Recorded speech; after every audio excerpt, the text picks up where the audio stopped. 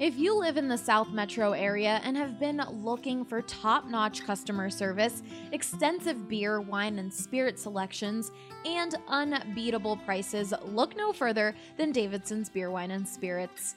You won't find a more varied inventory anywhere else. Don't just take it from me, guys. This is Michael, and he's been shopping at Davidson's since they opened. The thing I like about Davidson's versus the competitor is it has a larger selection. And if I am going to buy spirit, then Davidson's is usually my first choice as well, because just of the size of the selection. I also like the extensive selection of some hard-to-find items. But that's not all. Every department is staffed with highly trained specialists who can help you find exactly what you're looking for. But I've always found the folks that you chat with to be knowledgeable. I've chatted with the spirits staff about different bourbons and different vodkas, and I am always chatting with the wine staff about different things and saying, I like this, what else do you have that's similar? Particularly when I go to non-U.S. wines, I find them extremely helpful in helping me find something I'm looking for. What are you waiting for? Head to either of their locations in Centennial or Highlands Ranch and follow them on Facebook to stay up to date on their latest specials. And this ball in the air, deep right center field. Two-run home run, Trevor Story. Way back, Myers, watch it go out. Chuck Nasty. Two-run home run, David Dahl. And Nolan drives this high in the air, deep left field. Take a good look, you won't see it for long.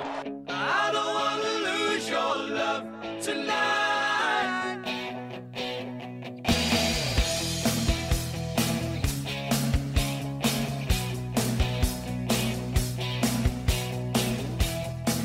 Welcome into the BSN Rockies podcast presented by The Green Solution. Visit any one of their 17 Colorado locations or browse their entire inventory online at mygreensolution.com. Reserve products online and pick up at your local TGS Express checkout. You'll be in and out in minutes. Use code BSN20 for 20% off your entire purchase. Now, let's jump into the show. I am your host, Drew Kreisman, the managing editor of BSN Rockies, and on this episode, we've got to wrap up the series in Los Angeles in discussion of the 7-4 loss in the finale of the set. A chance for the Rockies to take a series from the Dodgers always feels good to do so, whether it means much to either team, one having clinched the division some time ago, another having been mathematically eliminated from the postseason some time ago. There wasn't a whole lot in terms of stakes to the series, but anytime you're playing a division rival, and certainly anytime you're playing the Dodgers, you'd like to figure out a way you can win. They didn't, but they played them close. Once again, it was a big inning that was the undoing. This time it was the fifth instead of the fourth. Getting to Antonio Senzatella, want to talk a little bit about his start, where he's at in that whole race for the fifth rotation member, maybe a bullpen spot, that whole conversation. It's been an interesting final part of the season here for these guys. And I was thinking this morning that I would have a difficult time power ranking Jeff Hoffman, Chichi Gonzalez, Tim Melville, and Antonio Senzatella. I feel like they're all in very similar places right now. All of them have certain upsides, and obviously they've all got their downsides. Otherwise, they'd be more proven commodities at this point. But I'll get into a little bit more of that when I talk about Senzatella's outing. Want to talk, of course, a bit more about Sam Hilliard. Did a big piece on him recently and the young offense that continues to do some interesting things. Again, Garrett Hampson contributing with a base hit and RBI run scored, all on his sixth home run of the season, taking Ryu deep after taking Kershaw deep. Earlier in the series, we talked about how he had taken Max Scherzer deep earlier in the season. And so it's been a pretty remarkable final stretch. I think a lot of us assumed eventually Hampson's contact ability would play. He'd start getting on base, and he'd be a nightmare once he did. And I know some people thought, he's going to hit for some power. He's not going to hit 0 home runs. And there have been believers that he could develop pop, but to see him just kind of explode with some against some of the best pitchers in the league is an interesting eyebrow-raising type of moment for the young man.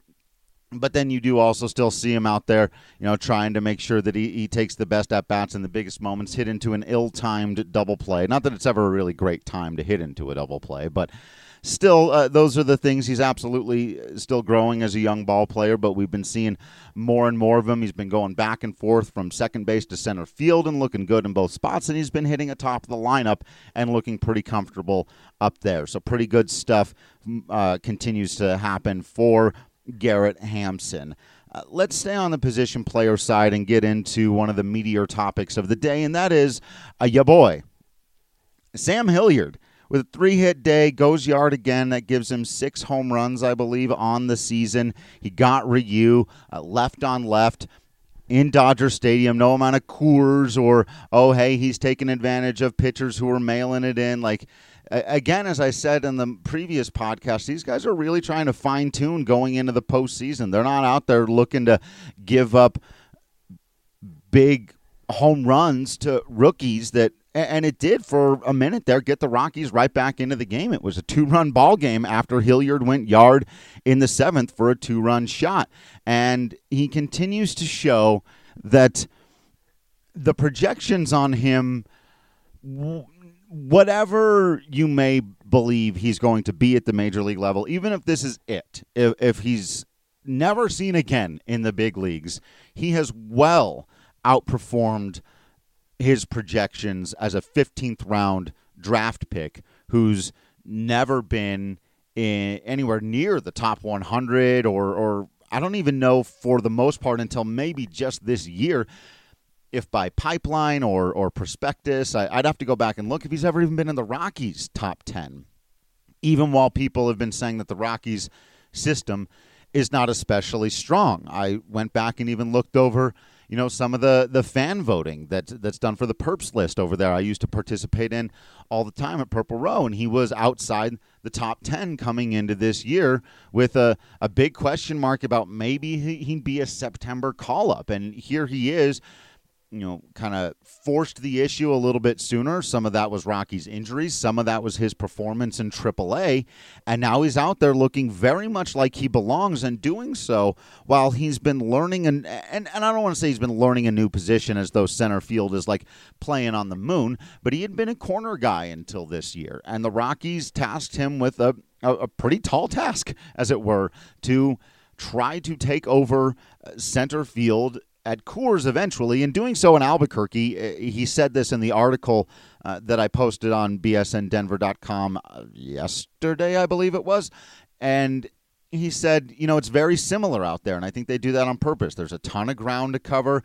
You've got to sort of be a captain of the outfield, much the way you have to at Coors, and it's difficult to ask a young player to do that, but he's looking more and more comfortable doing that at times, and obviously he feels right at home out there in right field where he's spent most of his time and where he was in the series finale against the Dodgers. He's able to show off that big arm, do some fun and interesting things, and of course the speed is going to play way up anytime you've got him in a corner spot. But what you're seeing in Hilliard is there's only ever been one question, and this is the funny thing about this to me is throughout his career, and it's a fair question, it's been about the contact tool. Look, the raw power is there. You see it when he lines them up. He's not hitting wall scrapers. He's hitting them 440 feet. He's hitting light tower power drives. He's really getting a hold of these baseballs. I've talked before about having seen him participate in home run derbies. The raw power we know is there. The only question is whether or not he's going to make enough contact for that to matter, because all the other things, so you've got the raw power, we've got the plus speed. Is he plus? That's up for debate. He's not Hampson. He's maybe a little slower than Raimel Tapia at his absolute fastest, but I think you could argue he gets some better jumps, and so it sort of plays to about that same level, but a little bit slower than that, but still a plus speed guy. A plus arm guy. Talked about the power. His size. He's 6'5". He's listed at 6'5", 238. I think he's put on a solid 10 pounds of muscle since whenever that was taken. But still, that's all of that stuff that you can't teach, and then the other stuff that you can't teach, not just the physical tools and ability, but the mental stuff. He's a smart kid. He's a hardworking kid. He really loves trying to make himself better at the game of baseball. He's got an incredibly supportive family. Stuff like that can really help, especially when you're going through slumps, things like that. So he has everything that you can't teach. And a lot of the things that you can, like some of the finer nuances of defense, he's gotten the hang of. He talked in the article particularly about specific ways to find the seams to hit the cutoff man when you're trying to make a throw from the outfield. And, we talked a little bit more. I don't think this part was in the article, but about some of the just nuances of center field at Coors and what you've got to be aware of on some of those balls in the gap, and, how to take a route behind your other defender who might be cutting in front of you to try to make a quicker play on the ball. All of these kinds of things he's very aware of. And so there's only been one question. And yes, he strikes out a lot. He's always struck out a lot throughout his minor league career. And I think a lot of people just assumed that, well, if you strike out that much in the minors, it's going to be even more in the majors. You're not going to be able to line up the baseball enough to have it matter what your raw power is. And then all of a sudden you've got a guy who's 6'5", 240, who's a defense and speed guy who's not getting much done at the plate. And that would be kind of very strange, right? But what you're seeing now is a translation of it. Now, he actually has drug his batting average all the way up to 278. And if he could do that in the majors, all of a sudden the Rockies have themselves a major impact player. But the young man can hit 240 or 250 and strike out 200 times if he's going to hit 25 to 30 home runs, steal 20 to 30 bases, and play really high-caliber defense wherever you put him, whether it's center field or out there in the corner. That is an incredibly valuable player to the Colorado Rockies that at the beginning of the season, and this is one thing kind of why I framed the article the way that I did about a lot of people having swung and missed. I do want to say I find it interesting, the number of people who at the beginning of the season were insistent that Sam Hilliard was not a thing, who now are angry that he isn't playing every inning of every single game. There's a moving goalpost to be angry about certain things that I noticed, which is interesting. The same thing has happened with Dom Nunez, somebody who the consensus on before the season started was, who even cares about that guy? And now the consensus, at least on Twitter, seems to be the Rockies are morons for not playing him every single day. I thought, again, Drew Butera did some things to help out Antonio Senzatella. Obviously, he didn't stop him from giving up the big grand slam or the home run to the pitcher. There's only so much you can do. But they worked out some stuff earlier, and I thought he had some really well-timed mound visits that seemed to result in a solid strategy that got them out of some spots earlier in the game, and that's what Drew Butera is there to do, help talk some of these younger guys through these tougher moments and these tougher lineups.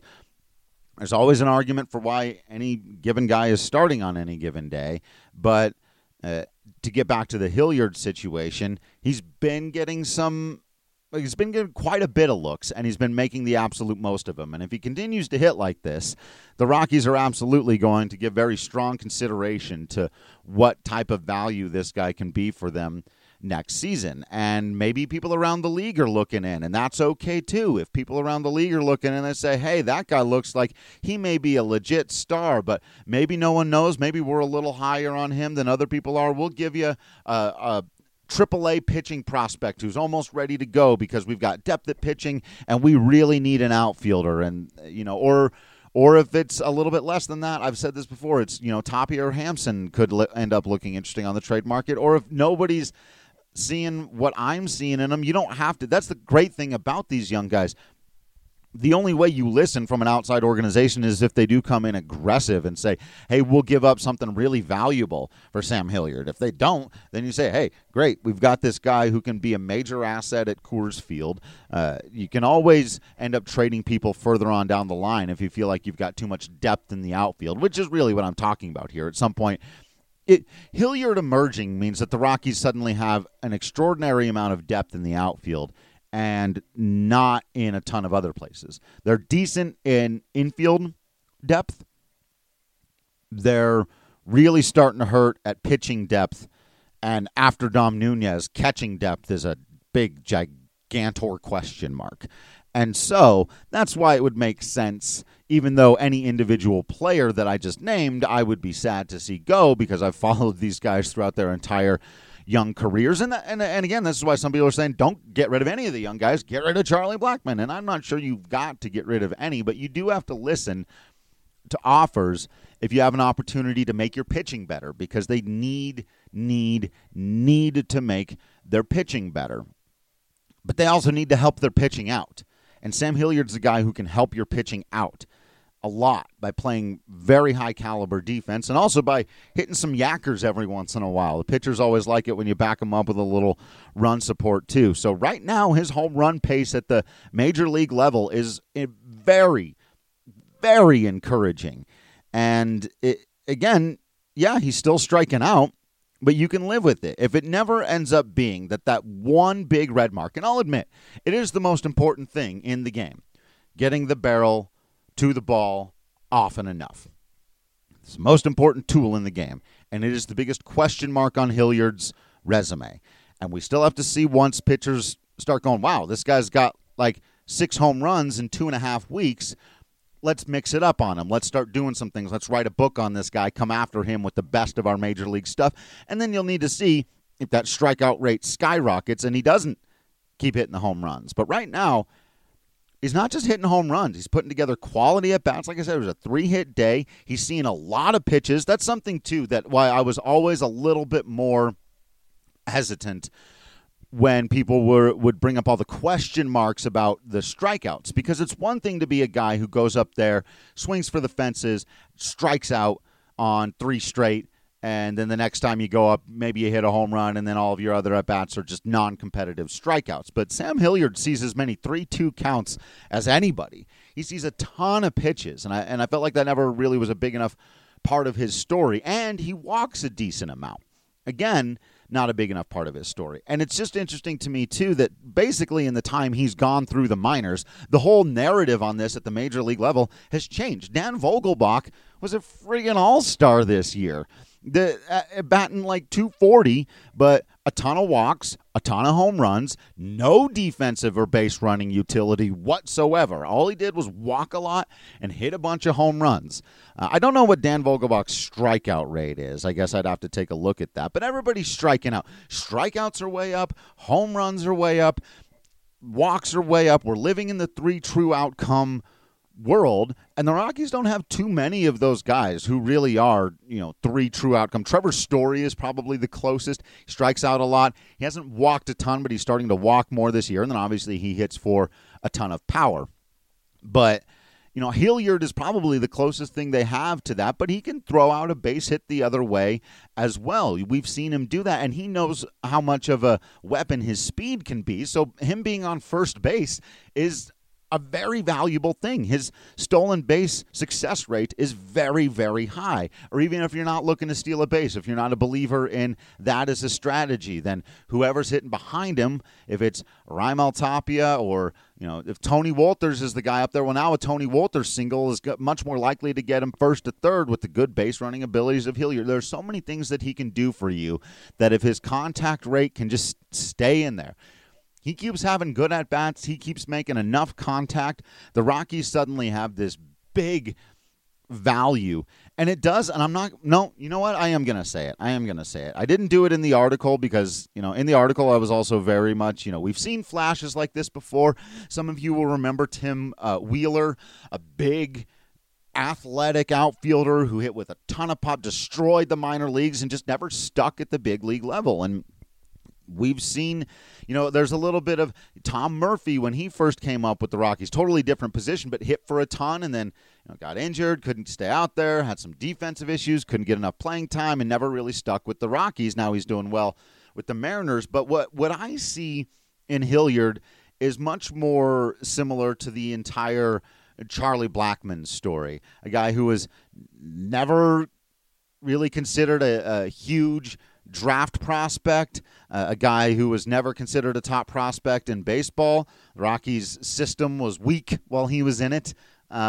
And then even for the first couple years of his major league career, Charlie Blackmon was kind of just considered, he's a guy with a good average because Coors Field, and he'll come back to earth and he'll stop being this. And then when he had that really, really great season in 2016, then it was, career year for Charlie Blackmon. He'll never do that again. And then in 2017, he was even better, and people went, okay, that's definitely his peak. It's like at some point, the guy's just a really good baseball player. I think people figured that out about Charlie Blackmon, but they figured that out just in time for his defense to desert him, and now everyone wants to focus on that.